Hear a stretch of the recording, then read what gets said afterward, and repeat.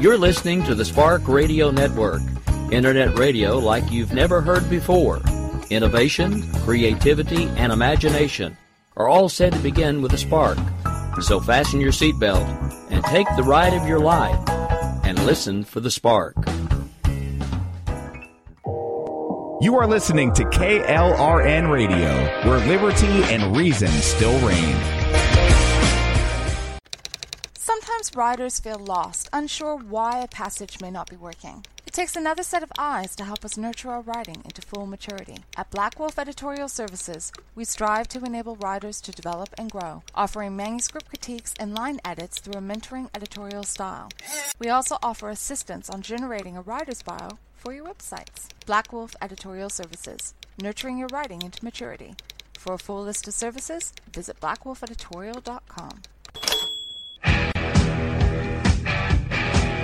KLRN Radio has advertising rates available. We have rates to fit almost any budget. Contact us at advertising@klrnradio.com.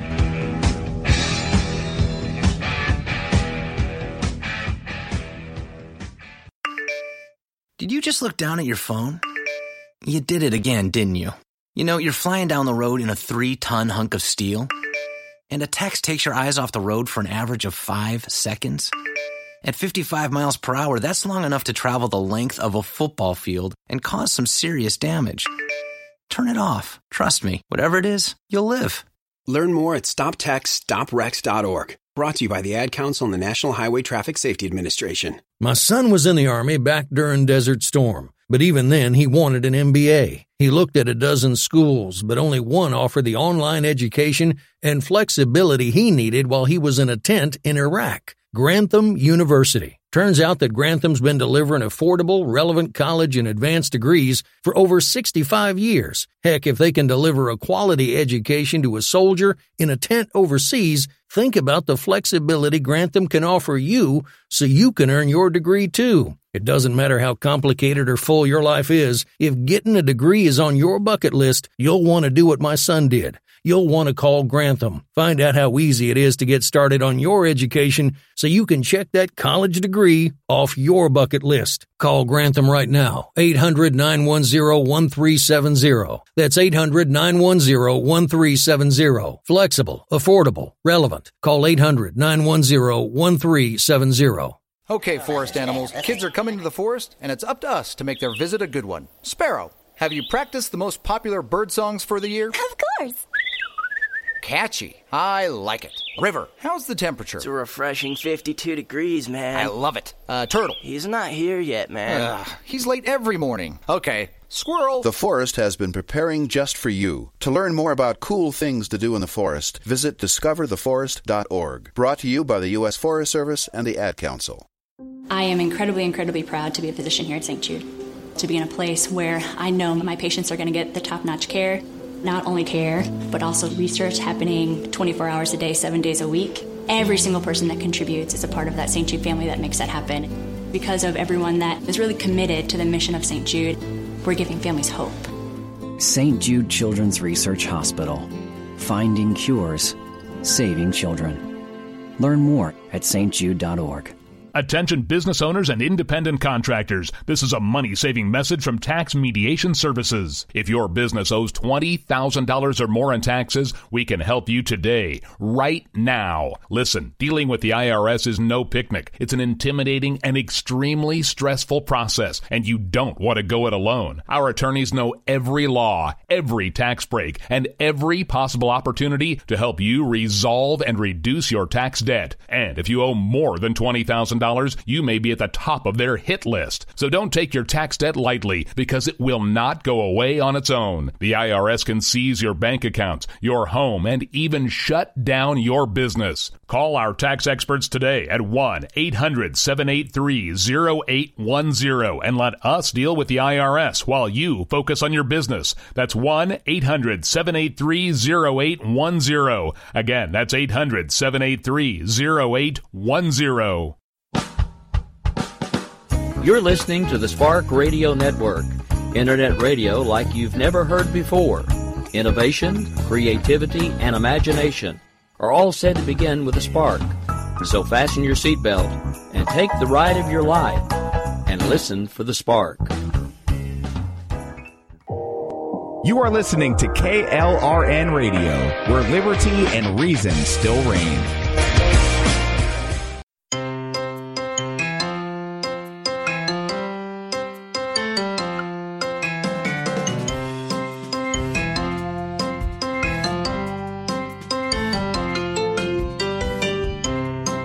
The world around us is an amazing place filled with beauty and with science. But let's face it, sometimes the science can be so confusing that it takes a PhD to understand it. Well, you're in luck. I just happen to have a PhD. Come and take a seat. Perhaps I can explain the world around us in a way we all can understand. Welcome to Conversations in Science. I'm Dr. Judy L. Moore. Call me Doc. Hey guys! Welcome to a new episode of Conversations in Science. I am so sorry for all of my faithful fans that we didn't have a new episode for June for 2018. Let's face it, we had a few hiccups. There were quite a few hiccups. One of them, I lost my voice.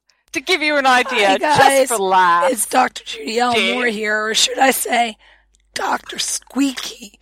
Yeah, you got it. I've lost my voice, and trust me, this was much better than what it was a couple of days ago when I couldn't even get any volume out. It was just a whisper. Yeah, that was basically what I had, and I was really pushing, trying to get that voice out, and it was just not a happening thing.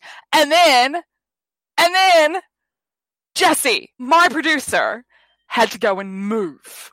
Yep, I moved from one military base to another. And if you've never moved with the military, let's just say it's an experience. They actually packed a bag of trash this time.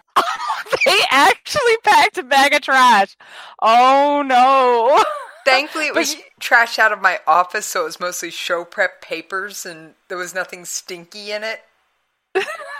I think there was one used paper plate and about 15-20 pages of show prep and a plastic fork. Yeah, and then of course you had the casualty. Your microphone was a casualty of this move as well, and it was just a disaster. Oh yes, my microphone went crash bang boom. It made it all the way to the new base, and then someone was helping me, husband, was helping me set up at least a temporary office. Thankfully, my office is now almost finished in the permanent state. And he unscrewed the part of the arm that attaches to my desk that holds the microphone on, not realizing that that meant the microphone was going to go crash. Thankfully, I got a new one very quickly. Yeah. Yeah, so this is going to be, it was just an absolute disaster, one thing after another, and we are so sorry. So we're going to do the best we can to make it up to our fans at some point, hopefully, but that's okay. Right, so for those of you who are new to the show, the way that this works is Jessie, my producer, does the best she can to make sure that I don't go too technobabbly, because I'm sorry, I'm a scientist. And a scientist do sometimes get a little bit too technical, but that's okay. That's how it works. We do these things. A little. Sometimes you guys might as well be speaking a foreign language, Doc. Yeah, I will gladly admit that. And it gets really entertaining around my dinner table as well, because you have myself, my husband, and my son, who is nearly 17 years of age. And all three of us are very technical, very scientific minded. And then there's my daughter, 13-year-old, just started high school. And yeah, she's the artistic one in the family. And it's like, yeah, so over half the time. So she is lost at the dinner table frequently, just like I would be. Oh, yeah.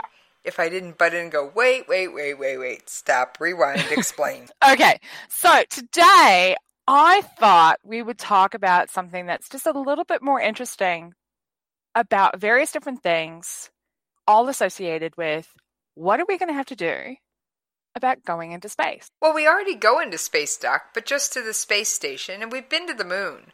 So are you talking about that mission to Mars, or what are you talking about? I'm actually talking about the whole gambit. It turns out that in December last year, President Trump had actually signed a new space policy, which will dictate how NASA does things from now on. And part of that policy was actually wanting us to get human beings out into space, beyond the moon, and possibly beyond our solar system. So that means we need to go back to the moon. That means we need to be looking at going to Mars. It means we're looking at going into the outer solar system, into these planets that are and moons that are well beyond the asteroid belt. It means a lot of things, but this is not going to be a simple task. We can't just get into our car and go for a Sunday drive. It's not going to be like that. There are so many things we have to think about. And I actually am one of those that I strongly believe that the technologies that we are developing to get us into space and to get us into these human explorations that are going beyond the moon, I actually think they are going to help us here on Earth as well.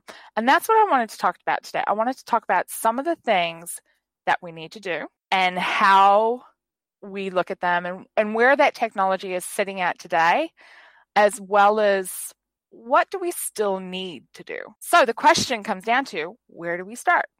Well, wait a minute. I got a question. What about people like Richard Branson who are doing these, trying to commercialize this and wanting to like sell tickets to space and things like that? How can they even claim something like that with all this chaos? Well, in terms of Richard Branson wanting to do the selling the tickets to space, his tickets are basically looking at doing aircraft shuttles into the lower orbits.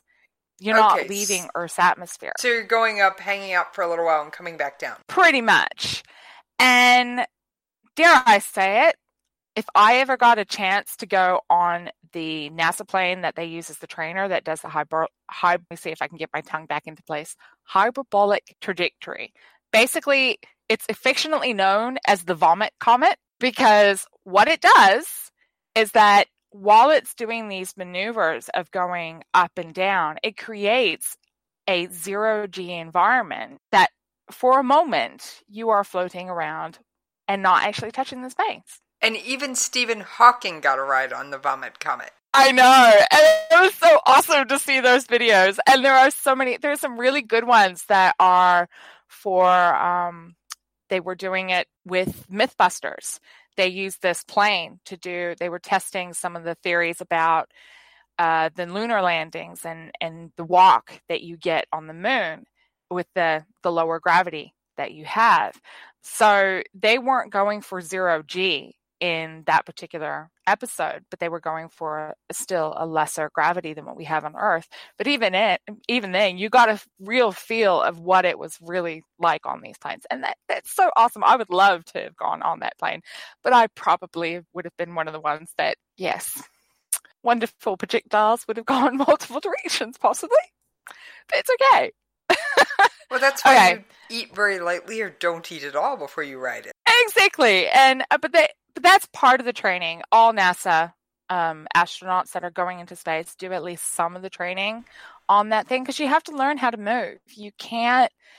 Moving in a 0G environment is completely different to what we would expect it to be.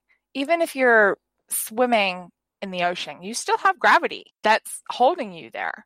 So understanding how things move and all that sort of thing is completely different. You have to go through that motion of learning it. But that's only part of it. I mean, training to go into space is just part of the equation. Okay. And so what else are we looking at besides training to go in? Well, we're also looking about supplies.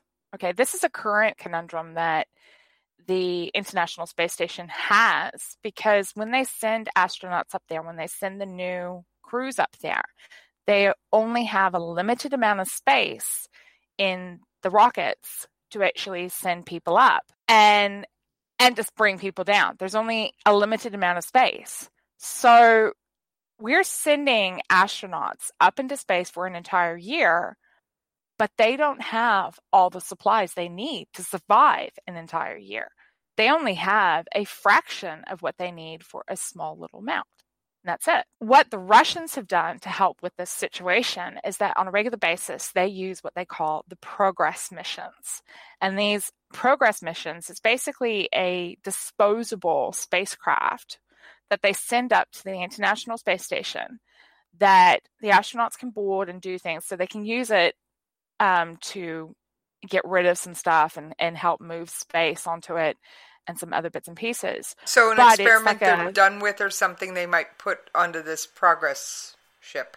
Yeah, if they're done with it and they don't need it anymore, or dare I say it, it's actual waste that they want to get rid of off the space station, they can actually put it onto this spacecraft, because when it comes in, it's designed such that when it re-enters into the Earth's atmosphere, it burns up. It's gone. Okay, well, that's, I guess, one way to get rid of your trash. Too bad we can't shoot all our trash into space and have it burn up on re-entry. Yeah, I don't think we really want to be doing that, though, on a regular basis, because you consider the amount of trash that the human race actually produces on a regular basis. Everything that we're sending that burns up into the atmosphere actually becomes particles that are in the atmosphere. So we're still getting a significant amount of waste in the atmosphere, and I don't think we want all of our rubbish to go up there for that very reason. No, but could we shoot it into the sun and get rid of it? We could possibly do some of it, but again, I don't know if that's really what we want to be doing. It was just a some thought. Of it we could probably get away with, but all of it, I don't know if that's a good idea. But regardless, we have this supply mission, basically, that the Russians send up on a regular basis up to the International Space Station. To give you an idea, since 2016, they have had 155 Progress flight missions. That's a lot, Doc. And every single one of them is resupplying the International Space Station with the supplies the human beings to get through. Well, they need the supplies. Now, what happens if one of those supply vehicles is late? Are they going to, starve to death or die if it's a couple days late? Or do they send them early enough that if it, because of weather here on Earth or something, they have to delay it, they'll be okay? I think they send enough in the supply runs that they can survive, such that if one doesn't show up, because there has been in the last 7 years, there has been 3 failures where the shuttle didn't make it, where these Progress missions didn't make it to the International Space Station. They just didn't even get there. They burnt up, they destroyed, they did something. It just physically didn't happen. In those instances, I'm pretty sure that there was enough supplies on the previous run to help them get through. But they would have had to just they would have had to ration everything to make it last that little bit longer. I suppose you can say this is a bit like military personnel who are in the middle of the desert and they get separated from their unit. They have a certain amount of supplies with them. They have to make it last. Or I was thinking even a military unit that isn't at a main base and they only have so much on hand at their little bivouac or encampment, and their convoy can't make it right away. Exactly. So you have to make it last. And that's what the International Space Station has been working towards, is how do we make these supplies last just that little bit longer. And some of the techniques that they are doing is they now actually reclaim as much of the water that they can. And it goes through a reclamation plant to actually turn whatever it is that's water waste, turn it back into drinkable water. Well, I was watching a video a while back about an astronaut washing her hair in space, and she said even the water as it evaporates out of her hair as it dries, because even though she was using no-rinse shampoo, she still used some water because she felt it gave her a better clean, that even that would be reclaimed by the system on the space station. Yep. Yeah, and these reclamation systems, we have them on Earth. They have been known to be used in a variety of different emergency situations. They are designed to take liquid waste and to remove any and all components out of the water such that we now have water that's a drinkable water that we can happily use to sustain our lives. And that includes, dare I say it, urine. Ew, gross. It is a bit of a you gross thing, and I have to think about, there must be a mental mindset that you have to actually just push yourself past. But yeah, if this is what you've got to do to survive in space, this is what you got to do. That's just the way it is. I have a sneaky feeling you'd be willing to do it for a trip into space. For a trip into space, yeah, I will suck it up and I will do it. Something else that to me was just, when I discovered this, I was a bit, ew, I don't know about this, is cultured meat. You now can have, Wait a minute. It's cultured been around. Meat. Are we talking beef, chicken, pork, or all of the above? Beef, chicken, pork, and all of the above. Yeah. Okay. Basically, it's been around for about 5 years now. All right. What they do is they take cells from a cow or a chicken or a sheep or whatever, and then they artificially grow these cells in a lab and turn it into ground mince. Something that we can turn. Yeah. I don't think Bossy likes that. It's something that you can do to make hamburger patties, for example. Ground beef. Here we come. It's been grown in a lab. Again, I'm not so sure about getting my beef out of a test tube, but I suppose transporting a whole herd of into space would be a lot harder than transporting all these chemicals from the lab and the cellular components. Yeah, I think it definitely would be as well. And I have to admit, mentally, I'm not sure about this idea. I'm really not sure. But it has been proven safer.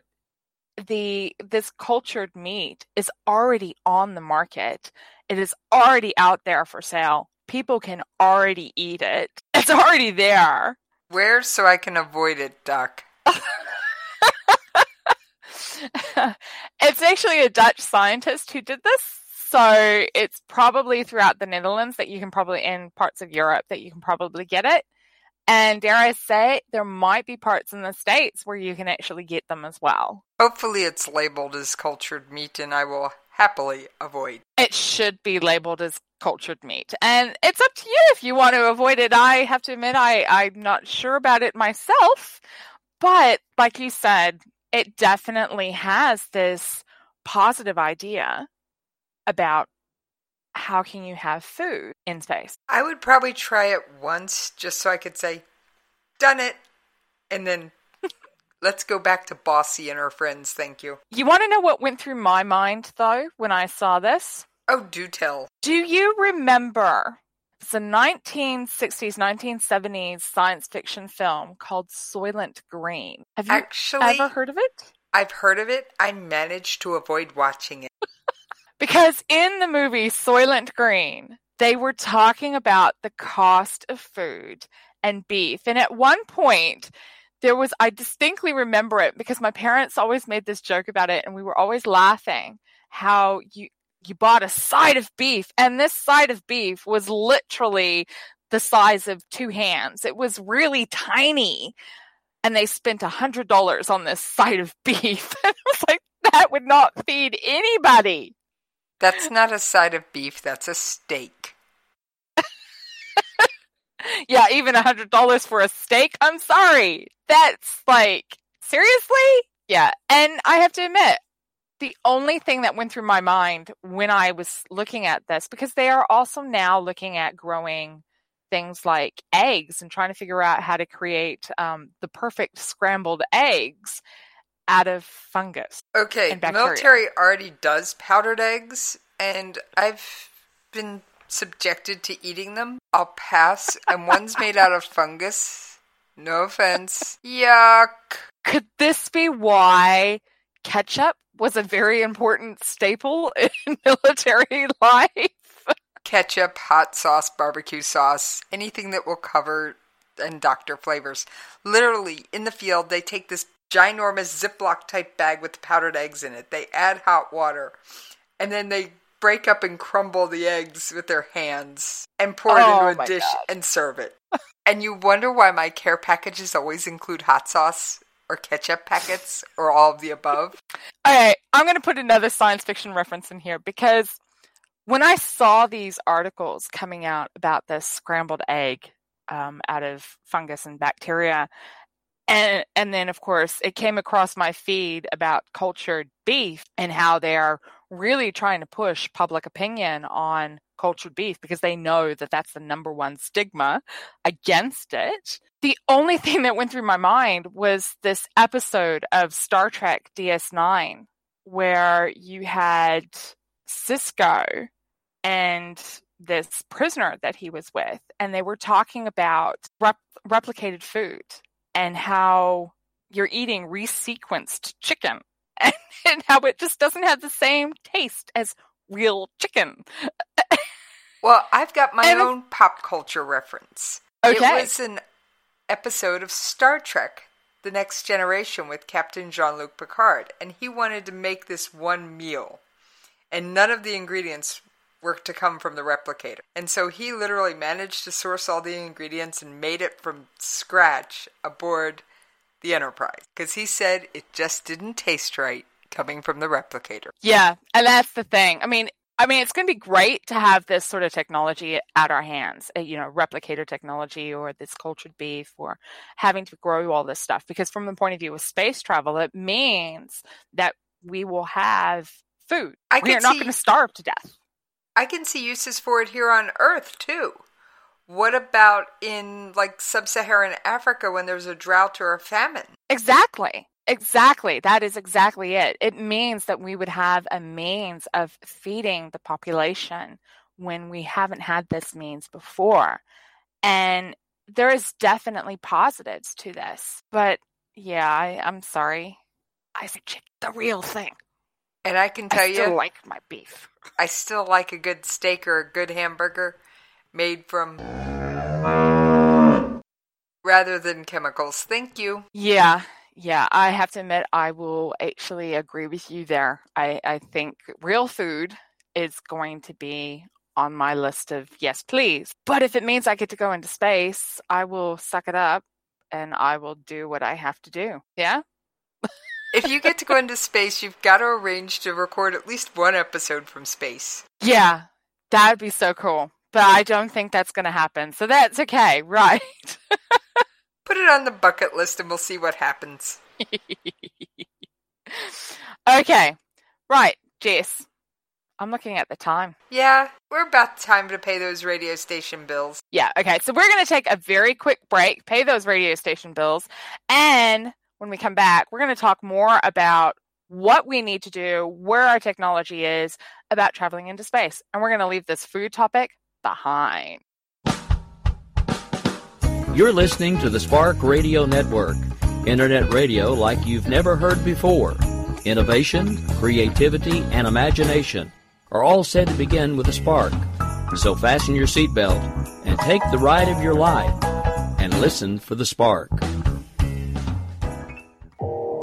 You are listening to KLRN Radio, where liberty and reason still reign. Sometimes riders feel lost, unsure why a passage may not be working. It takes another set of eyes to help us nurture our writing into full maturity. At Black Wolf Editorial Services, we strive to enable writers to develop and grow, offering manuscript critiques and line edits through a mentoring editorial style. We also offer assistance on generating a writer's bio for your websites. Black Wolf Editorial Services, nurturing your writing into maturity. For a full list of services, visit blackwolfeditorial.com. KLRN Radio has advertising rates available. We have rates to fit almost any budget. Contact us at advertising@klrnradio.com.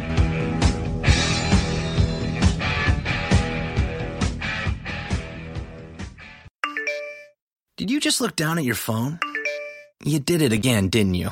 You know, you're flying down the road in a 3-ton hunk of steel, and a text takes your eyes off the road for an average of 5 seconds. At 55 miles per hour, that's long enough to travel the length of a football field and cause some serious damage. Turn it off. Trust me, whatever it is, you'll live. Learn more at stoptextsstopwrecks.org. Brought to you by the Ad Council and the National Highway Traffic Safety Administration. My son was in the Army back during Desert Storm, but even then he wanted an MBA. He looked at a dozen schools, but only one offered the online education and flexibility he needed while he was in a tent in Iraq. Grantham University. Turns out that Grantham's been delivering affordable, relevant college and advanced degrees for over 65 years. Heck, if they can deliver a quality education to a soldier in a tent overseas, think about the flexibility Grantham can offer you so you can earn your degree too. It doesn't matter how complicated or full your life is. If getting a degree is on your bucket list, you'll want to do what my son did. You'll want to call Grantham. Find out how easy it is to get started on your education so you can check that college degree off your bucket list. Call Grantham right now. 800-910-1370. That's 800-910-1370. Flexible, affordable, relevant. Call 800-910-1370. Okay, forest animals, kids are coming to the forest, and it's up to us to make their visit a good one. Sparrow, have you practiced the most popular bird songs for the year? Of course. Catchy. I like it. River, how's the temperature? It's a refreshing 52 degrees, man. I love it. Turtle. He's not here yet, man. He's late every morning. Okay. Squirrel. The forest has been preparing just for you. To learn more about cool things to do in the forest, visit discovertheforest.org. Brought to you by the U.S. Forest Service and the Ad Council. I am incredibly, incredibly proud to be a physician here at St. Jude, to be in a place where I know my patients are going to get the top-notch care. Not only care, but also research happening 24 hours a day, 7 days a week. Every single person that contributes is a part of that St. Jude family that makes that happen. Because of everyone that is really committed to the mission of St. Jude, we're giving families hope. St. Jude Children's Research Hospital. Finding cures. Saving children. Learn more at stjude.org. Attention business owners and independent contractors. This is a money-saving message from Tax Mediation Services. If your business owes $20,000 or more in taxes, we can help you today, right now. Listen, dealing with the IRS is no picnic. It's an intimidating and extremely stressful process, and you don't want to go it alone. Our attorneys know every law, every tax break, and every possible opportunity to help you resolve and reduce your tax debt. And if you owe more than $20,000, you may be at the top of their hit list. So don't take your tax debt lightly, because it will not go away on its own. The IRS can seize your bank accounts, your home, and even shut down your business. Call our tax experts today at 1-800-783-0810 and let us deal with the IRS while you focus on your business. That's 1-800-783-0810. Again, that's 800-783-0810.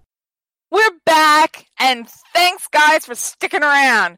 We have been talking about space travel and what it's going to take for human beings to get into space. We were talking about water reclamation and how much water it actually they'll get on the International Space Station and what they do. We were talking briefly about things like cultured hamburger and growing food from fungus and bacteria.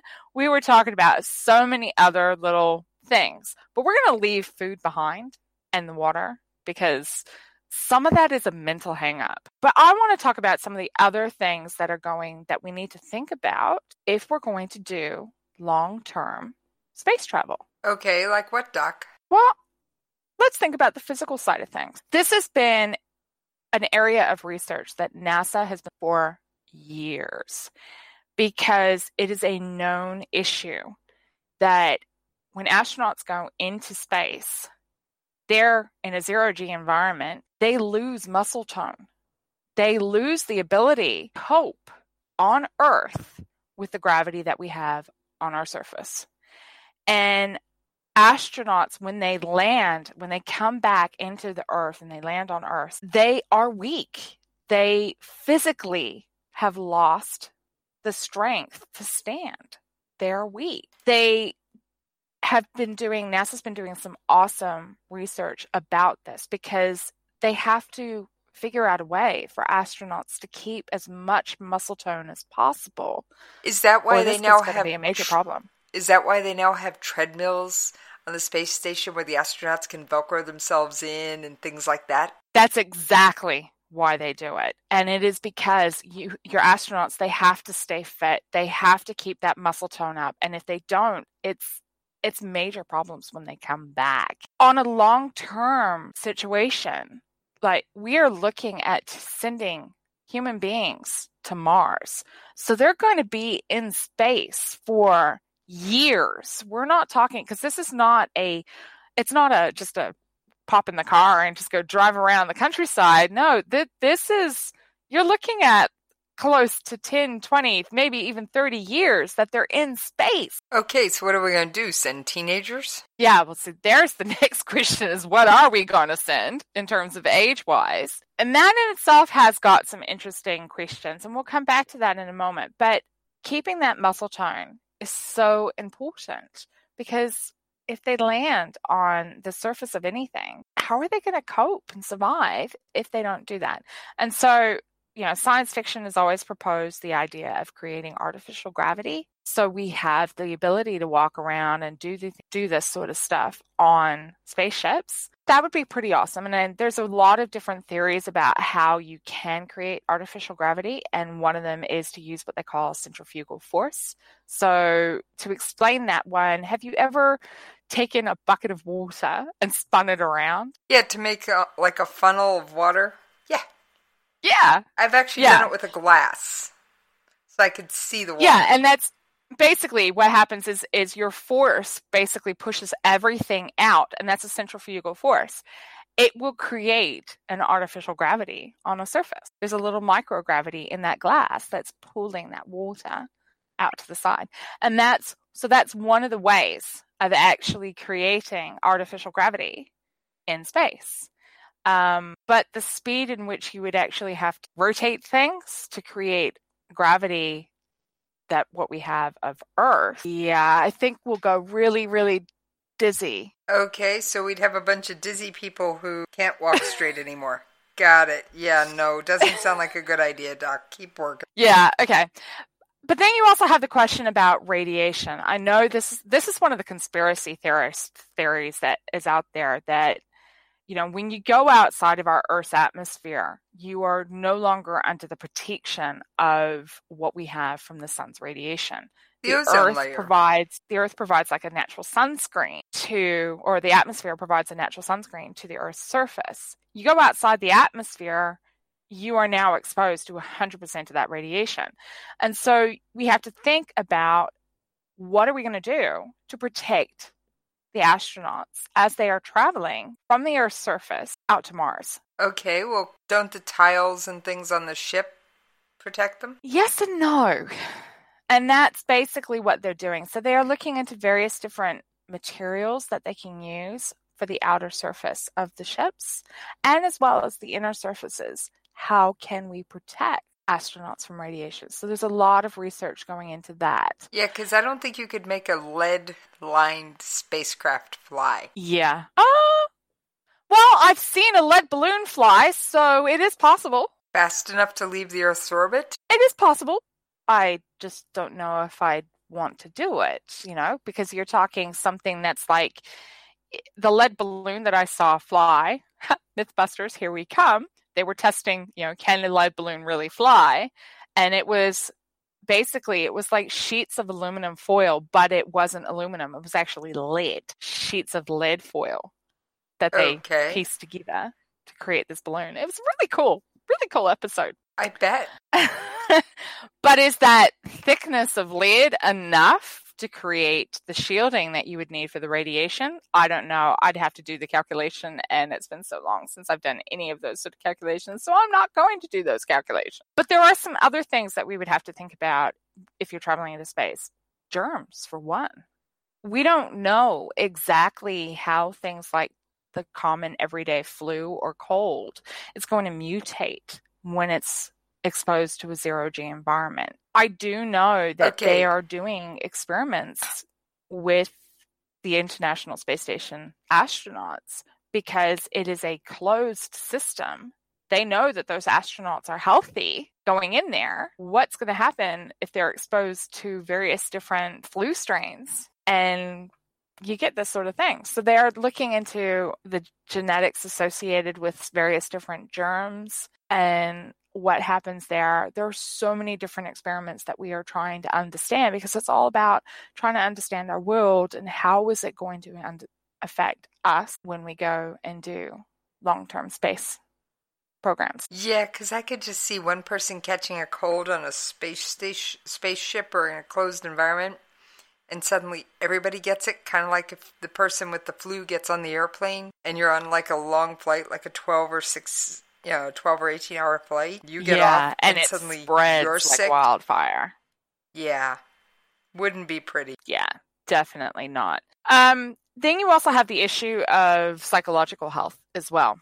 Now, the reason why I say that one is because we human beings are social creatures.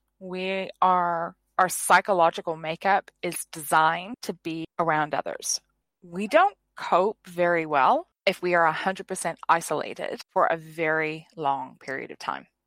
I know a few people who actually would cope well like that, but they are the exception, not the rule. Yeah, most people really do need social interaction. So when you're traveling, if we're going to travel beyond the moon, communications with Earth is going to be dramatically delayed. So you're not going to get that one-on-one communication that's almost instantaneous. That's not going to happen. So you're saying Skype won't work on the other side of outside the Earth's atmosphere the way it does here on Earth? No, it's not going to work. I mean, we're having this conversation sort of now, and we are using a Skype right now to actually record this episode, because you're in the US and I'm in New Zealand, and it's almost instantaneous. You ask a question and I respond back pretty much straight away. And it's the same way it works with the International Space Station because of the distances involved. You start going to the moon and it's a delay of about 6 to 7 minutes. You get past that, that delay is going to get even further. You go out towards Jupiter, and the delay is hours, if not months, before you see it. Okay, I think NASA is going to want faster communication than waiting for 3 months for word back if you landed okay. Yes, please.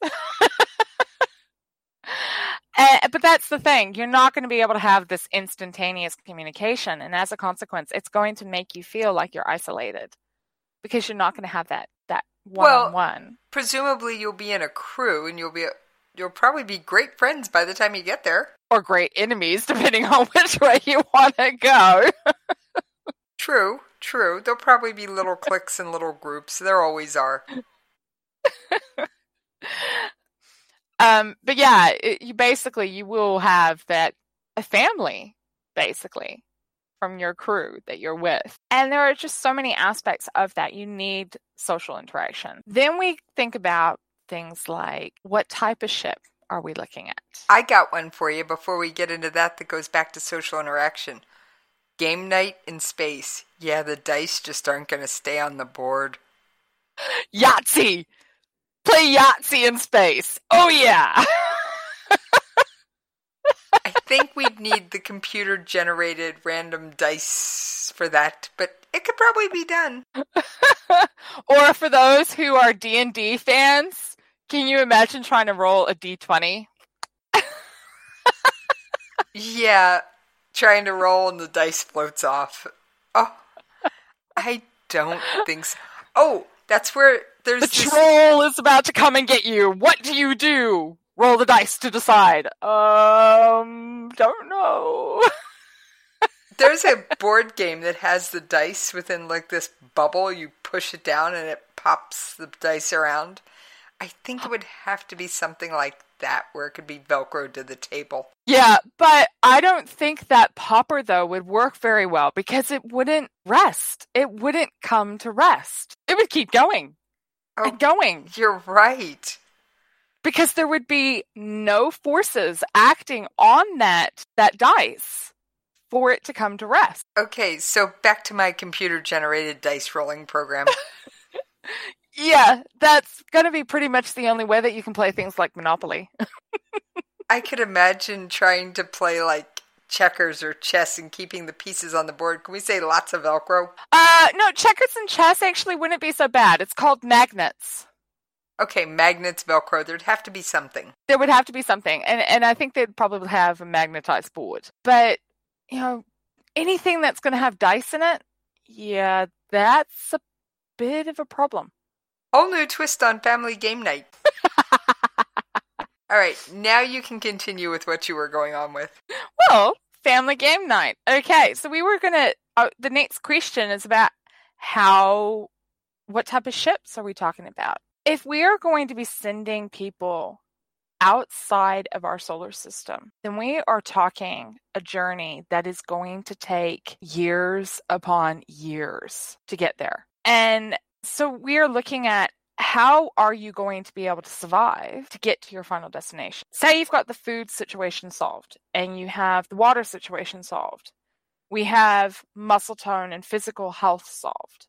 Okay. Okay, say we have all of those restrictions solved. A human life is only so long. That's it. Well, there are a few flukes, but the average, I think, is about 70 to 80. And how productive are they going to be if they're 80 years old when they get there? Exactly. So there is really, science fiction has actually already talked about this particular issue on various different topics and various different books.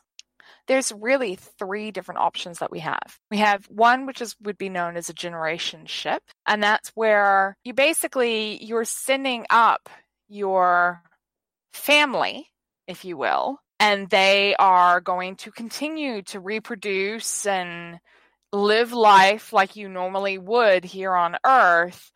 And as a consequence, the generation that actually gets to the destination, that arrives at your destination, is not going to be the same as the generation that left in the first place. Okay, so for some it would be a one-way trip, if not for all. Yeah, almost everyone it would be a one-way trip. And the issue with that is that you will have evolution starting to play a role, because you'll have children who are born in space and have never seen land, never experienced gravity, unless, of course, we actually have artificial gravity on these ships. They won't have experienced, the germs that we have on the Earth's atmosphere, because they will have lived in this closed system for such a long time. And that in itself is an interesting question, because what are you going to do? Are these children born in space going to be able to cope? We don't know. Okay. Not to get too technical, but labor in space? Yeah, I just don't even want to think about it. Ignorance is bliss. I've been through labor twice, and I honestly believe that memory has this wonderful way of conveniently forgetting things, because if it didn't, I'm pretty sure that no human beings would be born. Yeah, but one quick question. Isn't labor partially dependent on gravity? No, you can actually... No, it's not really. I mean, that's the whole thing about concepts. We're totally getting off topic but for a little bit, but that's okay.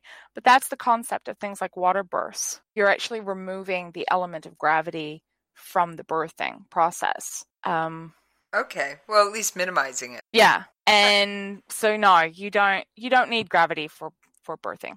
Okay, now back to... So generational ships could be very intriguing. Generation ships is one of them. Another one would be cryostasis ships. The issue with the cryostasis ships is we have yet to actually perfect cryostasis. Okay, I don't want to be a crash test dummy for that one. Thanks. Yeah, no, definitely not. And if anybody has ever read or seen 2001 Space Odyssey, dare I say it, you know the issue with cryostasis ships. All it takes is Hal to get a little bit jealous and conveniently kill people. And what about Star Wars, where they froze Hans in something like a cryostasis? Yeah, in the carbonite. Yes, I remember that. Yes. These are all the things that science fiction has actually dealt with, cryostasis ships and the issues associated with cryostasis for quite some time. We'll just carry on. Okay. The third type of ship which is going to be an interesting beast in its own, would be what we call a genetic ship. And that is basically where there are no human beings on the ship. So it is just... who's flying this thing? It'd be automated. Autopilot. Yeah, that right there. Okay, continue. Basically, you would have on these ships the genetic material that you would need to grow a human being in an artificial womb. And how long would this growth of this artificial human being take? Well, I don't know, because, dare I say it, we haven't actually perfected artificial wombs yet. But we're getting close. The technology for actually growing an animal in an artificial womb is being researched right now. We are looking at things like growing sheep and various different animals in artificial wombs. And part of that could eventually be growing humans in an artificial womb as well. This is all stuff that we are currently doing and that we currently have. We are looking at all of this. Do we want to go there? I don't know. That is a completely different question. But if you're into science fiction, I would actually read Arthur C. Clarke's The Songs of a Distant Earth, because it talked about the sociological aspect of dealing with a cryo ship meeting up with a genetic ship. It was definitely an interesting read, talking about the two firms. But it's okay.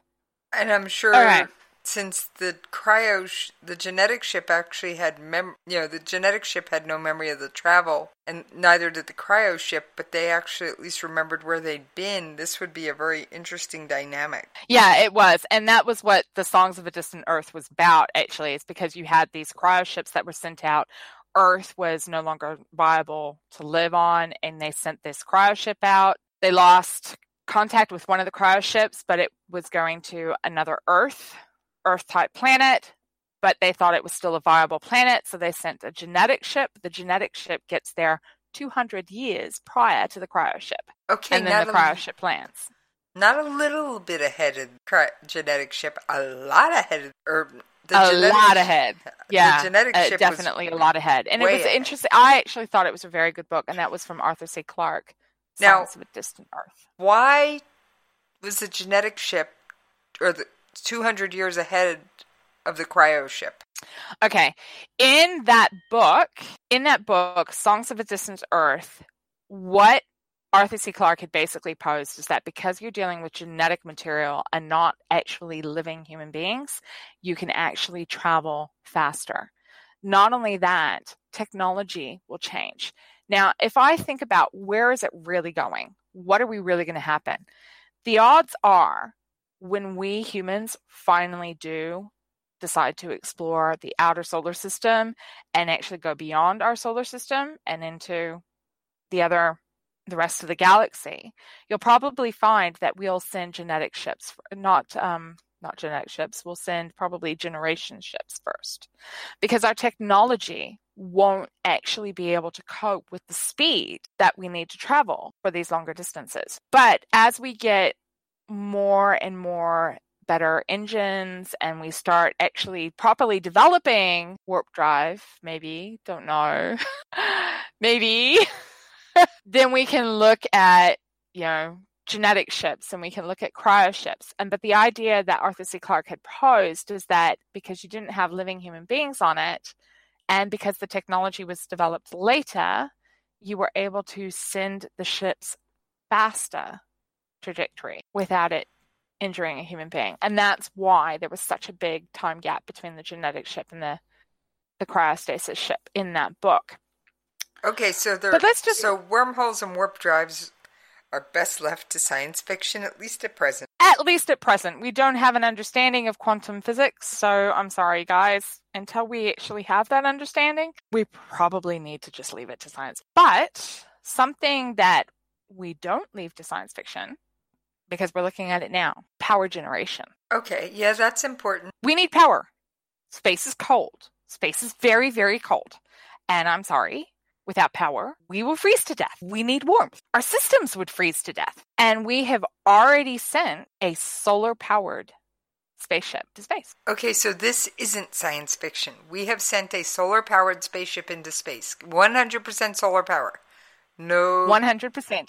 No backup battery or anything? I think there was a couple of backup batteries, but it was designed to operate 100% off of solar power. There is no nuclear power generation on it.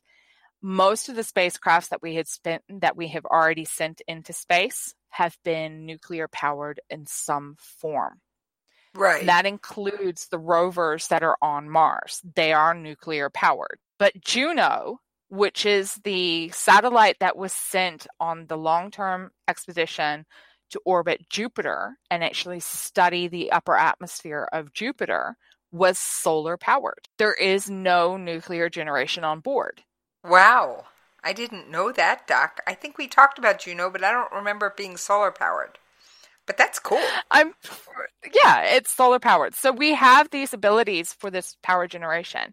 And then if we want to talk about the power cells that Elon Musk is working on with Tesla and trying to create the electric car, he's looking at batteries in particular and actually improving how those batteries are charged and getting a better charge out of them. How close he is to that technology, I don't know. Didn't he send a Tesla car out into space somewhere? Yeah, we'll just talk about crazy later. I just wanted to make sure I remembered that one correctly. He launched this car into space. Okay. Yeah, we'll talk about crazy later. But yeah, no, he's looking at power generation. He's looking at how you can take this technology and store more of the battery charge, getting a better conversion from solar, getting better conversions from other things, better charges, and a longer lasting battery. He is making leaps and bounds in this field. The technology is there. We are getting there. It is all going to happen. Probably not in eventually. My lifetime, Doc. Yeah. Well, here's the thing, actually. The first manned mission to Mars is slated for 2030. Well, I'll be around to see that, but when's it going to land on Mars? We might be around to see some of that. If we're still doing this show, that would be one heck of an episode. If we're still doing this show, it's going to be probably old creaky voices, but hey, it's fine. But still, yeah, they're looking at going back to the moon and they're looking at going to Mars 2030. I gotta say the back to the moon one's good. Really excites me. Mars excites me. And by the way, as far as old creaky voices go, there's filters for that. Yeah, I'm looking forward to those filters because we're going to have to use that. Okay, Jess, we are probably at an hour. Just about, Doc, just about. All right, Jess, is there any questions you have about this? Well, it looks like the only one we currently have the technology to do right this minute would be the generational ship, correct? Yeah. And they'd have to have some kind of hydroponic garden or something. Or the ability to grow the food in the lab. So it would all be chemicalized or hydroponic-y. Yeah, probably. I don't think they're going to take dear sweet Bessie into space with them. I don't think she'd like going into space anyway. Right, Bessie? That sounded like no to me. That sounded definitely like a no to me. On that note, Jess, I think we call it done. Bye, Doc. Bye. Well, that brings us to the end of another episode of Conversations in Science. If that wasn't enough of a science jolt for you, well, you can catch old episodes on iTunes, Stitcher, Spreaker, Google Play Music, iHeartRadio, and a whole range of other popular podcast locations. In the meantime, if you have a question about science and just want to know a little bit more, feel free to contact us at the station, and that's at science@klrnradio.com. Alternatively, you can contact me on Twitter, and that's at Judy L. Moore, or you can find me on Facebook, and that's Judy L. Moore, or you can drop me a line through my personal website, which is judylmoore.com. I think you can see the pattern here. Meanwhile, my cohort over here... For anyone wanting to track me down, they can follow me on Twitter at Radio Host Jessie, or they can email me at the station at jessie@klrnradio.com. And they can always check out the books and authors I talk to at jessiescoffeeshop.com. Bye! Bye, guys!